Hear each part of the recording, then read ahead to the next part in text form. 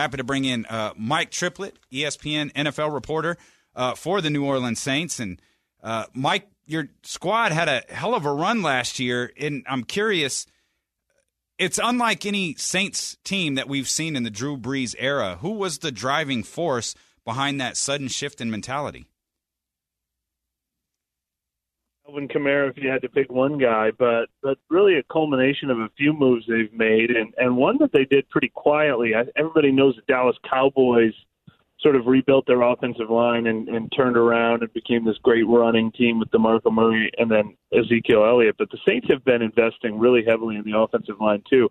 Couple first-round picks, that shocking trade a couple years ago, Jimmy Graham for center Max Unger, among other things, and a big free agent signing in guard Larry Warford, who went to the Pro Bowl last year. So they've really built one of the better offensive lines in the league, and then they had that historic running back duo of Alvin Kamara and Mark Ingram last year. But more than anything, they were ahead in games last year, and they were able to stick to the run.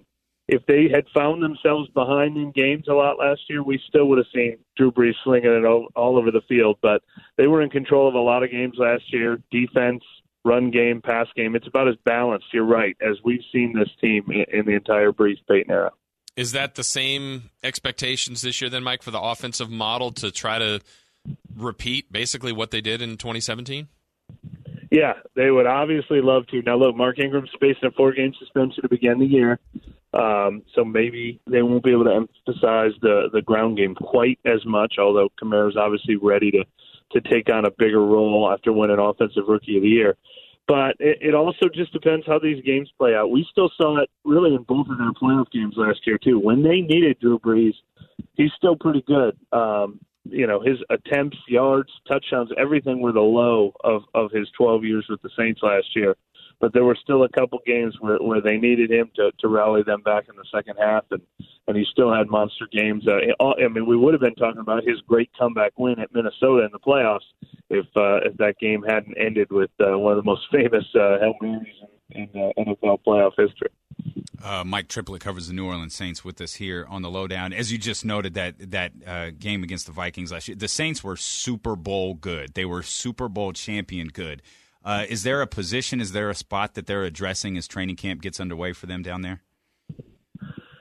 There aren't a lot of giant question marks and holes, and last year is a big reason why. Now, they had 5 rookie starters come out of last year's draft class, which is incredible, and that helps you rebuild in a hurry. And, yeah, so most of the talk is, there aren't glaring holes or gaping holes in the lineup. There aren't major question marks. They need to identify a second or third receiver. They got Cameron Meredith from the Bears as a guy they hope he will be healthy enough to do that. They made a big trade for another edge rusher in the draft in Marcus Davenport. They'd like him to come along quickly and help. But those guys would really be bonuses. They've brought back most of the team that was really successful last year. And how about that? That specific play for Marcus Williams was just, it was bizarre. It's unexplainable. He was so good for the team. Just, I don't know, maybe how did the team deal with him? How did he deal with all that and trying to just move on and be good again this year? Yeah, and he's one who really has a chance to be like a Pro Bowl caliber talent. He was really good. And Marshawn Lattimore, the cornerback, was the Defensive Rookie of the Year and got a lot of attention. But Williams was almost as important to the turnaround of their secondary and their defense last year. And I think expectations are still high for him. That play was a fluke, and I think a big part of the reason was it was just a unique situation where they were so intent on tackling in bounds instead of driving a guy out of bounds that it threw off what he would normally do in that situation. I think it is a kind of play you can get over. There's not been a ton of scrutiny on him like he's Bill Buckner or anything like that. He's able to kind of quietly go along his offseason. And funny enough, even though that Minnesota Miracle was such a infamous play, the bigger topic of conversation on Saints camp this offseason isn't about how close they came and how bitter last season ended. It's about how high the expectations are and, how many people are expecting big things from guys like Kamara and Lattimore and Michael Thomas and these young guys. And can they deal with high expectations? And and not worry about sophomore slumps. So it's more about can they handle all the positive reviews and Super Bowl predictions they're getting than really reviewing how last season ended. So I think he's been able to avoid that scrutiny and just stick to football for the most part. Yeah, there's going to be a lot of Super Bowl predictions for the New Orleans Saints, and I'm not sure that I'm not going to be one of the guys who throws my name in the hat with that as well. But what's interesting is, you just mentioned, Mike, all of the young guys that the New Orleans Saints have. Are there going to be position battles, particularly on the defensive end? Because you just named a lot of the skill position players, and I'm sure everyone's pretty comfortable that those guys are locked in. But on the defensive side of the ball, are there any position battles that'll be going on during training camp? Well, there's one that really interests me. Is at linebacker. Last year, they brought in two new middle linebackers, quarterback of the defense types, in A.J. Klein and Manti Te'o, and both guys had a pretty good year. And they actually had a situation where Te'o was the Mike linebacker on base downs, and then on nickel downs, A.J. Klein would shift over and become the Mike linebacker. So they had two of those, captain quarterback types. And then they went and added another one this year in Demario Davis, who was the middle linebacker and captain for the Jets last year and signal caller for the Jets. So we even saw on the first day of practice today, all three of those guys were on the field at the same time, and Davis was playing on the weak side, and Klein was playing on the strong side, and Te'o in the middle. But, there's not room for all three of them, especially in a league where linebackers, you'll really only play two of them on most downs. They also have another guy they liked last year, Alex Anzalone, one of those rookie starters. So it's going to be really curious to see how, that's probably their most crowded position with proven starters on it, where, you're wondering who's going to win those battles and who's going to lose those battles. Mike, it'll be just a matter of time this year until Drew Brees becomes the all-time passing leader. Just got a couple guys really close in his sights. How important do you think that record is to him, and how long do you think Brees will keep going? Well, I do think it's important to him. I think he'll get it pretty easily at this point. He's 5 or 6 games away, and he's not really slowing down that much. He'd need a couple. I think he'd need this season and next season to break the touchdown record. And I've always thought, though he hasn't specifically said it, he's always talked about thinking he could play. It started when he was 35, and he said he could play another 10 years, and he's mentioned that age 45 number, which is not a random number because the oldest quarterback ever to start an NFL game was 45, and I would not be surprised if that's something Brees wants to do too. He entered his football career with a major chip on his shoulder, and then he was a free agent with that major shoulder injury, and a lot of teams didn't want him then. So he's gone through his career feeling like he has a lot to prove. So I don't think he's going to be content to just retire in a year or two. I still think he's got big plans, but maybe one more Super Bowl win it would be enough for him. But I know he probably wants at least one more before he's done. Just for the record, he's 39 right now. Man. Yeah. I have to imagine there's people who are going to forget or even not know Drew Brees played for the San Diego Chargers. Yeah. I think that's just – he's been so good with the Saints, and quite honestly, that was so long ago here at this point. I think it's just something like football. Oh, wait, what? He did? Really? Wow. Well, what's funny about that is he got kind of shoved out the door for Phillip Rivers, who they drafted after Brees had a bad year, and then when they drafted Rivers, Brees comes back and he goes to the Pro Bowl and he wins the NFL's Comeback Player of the Year.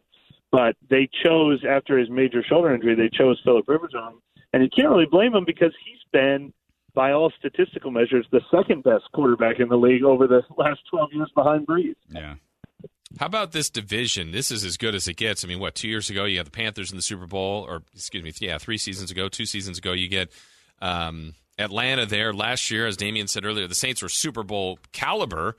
Didn't happen. So, 3 of the 4 teams have been that good. How do you handicap that division? Best team to work? That's a really talented division. Yeah. How do you see it? Well, and the whole NFC, I've been using the line all summer that it's like the Western Conference in the NBA because the Vikings, the Rams, the Eagles, the Packers, and then the Niners on the rise, and the Cowboys and Seahawks coming back from down years.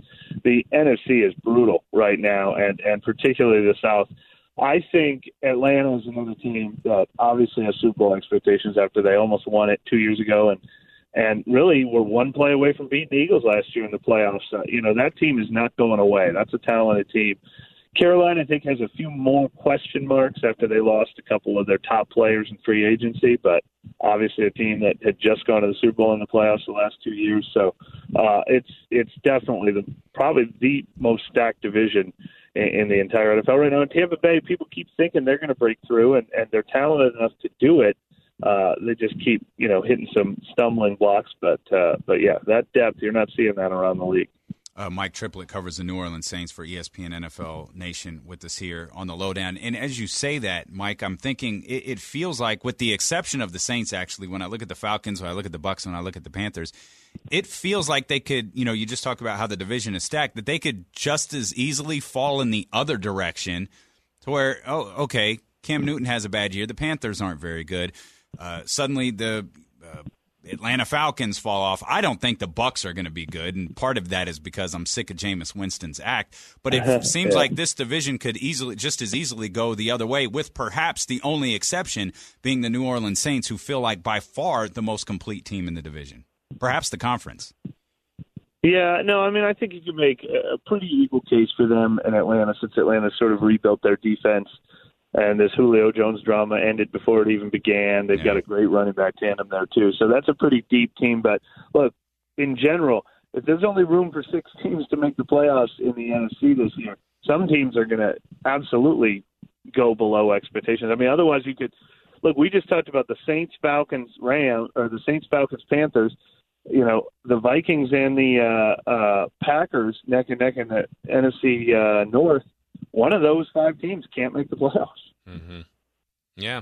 And we haven't even talked about the Rams yet, or the San Francisco 49ers, or some of those teams out here. How about Sean Payton? We always hear rumors about his security. How stable is kind of his situation as we look forward?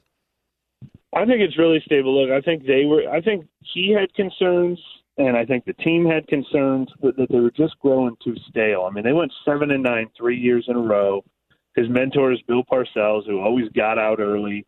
He had some serious sort of back-channel talks with the 49ers a couple years ago and considered the idea of maybe going there if they wanted to trade for him and go in another direction. But in the end, Peyton couldn't find a situation he liked better than the Saints. The Saints certainly weren't eager to start over with a new coach because they always kind of felt like they were going to rebuild, reload, and pretty soon they'll eventually start over with a new quarterback, but they started over with just about everything else, and Peyton's a good coach for it. And it finally bared fruit last year that they had the 2 draft classes in a row that were so good. They've restocked the fridge, and Peyton's, again, looking like a really good coach now that he's got really good talent again. You think he'd walk away with Drew Brees? I think it's possible, but I also think he's probably, Drew Brees is the only guy he's ever coached. He's a quarterback coach by history and by nature. I think he looks forward to whatever chance he gets in his career to work with, like a first-round draft. They almost drafted Pat Mahomes last year, if they hadn't gotten Lattimore, he was next on their list. So I think he looks forward to the idea of working with a young quarterback sometime in his career, but they're not going to shove Drew Brees out the door while he's still playing this well. Certainly not. I remember he was on contract watch, wasn't he? Oh, his final year, and then they go out and have the amazing season, that they did last year. Mike, we're looking forward to talking to you during the regular season, my friend. Enjoy training camp. We'll connect again soon. All right. Anytime, guys. That is Mike Tripplet, covers the New Orleans Saints for ESPN NFL Nation.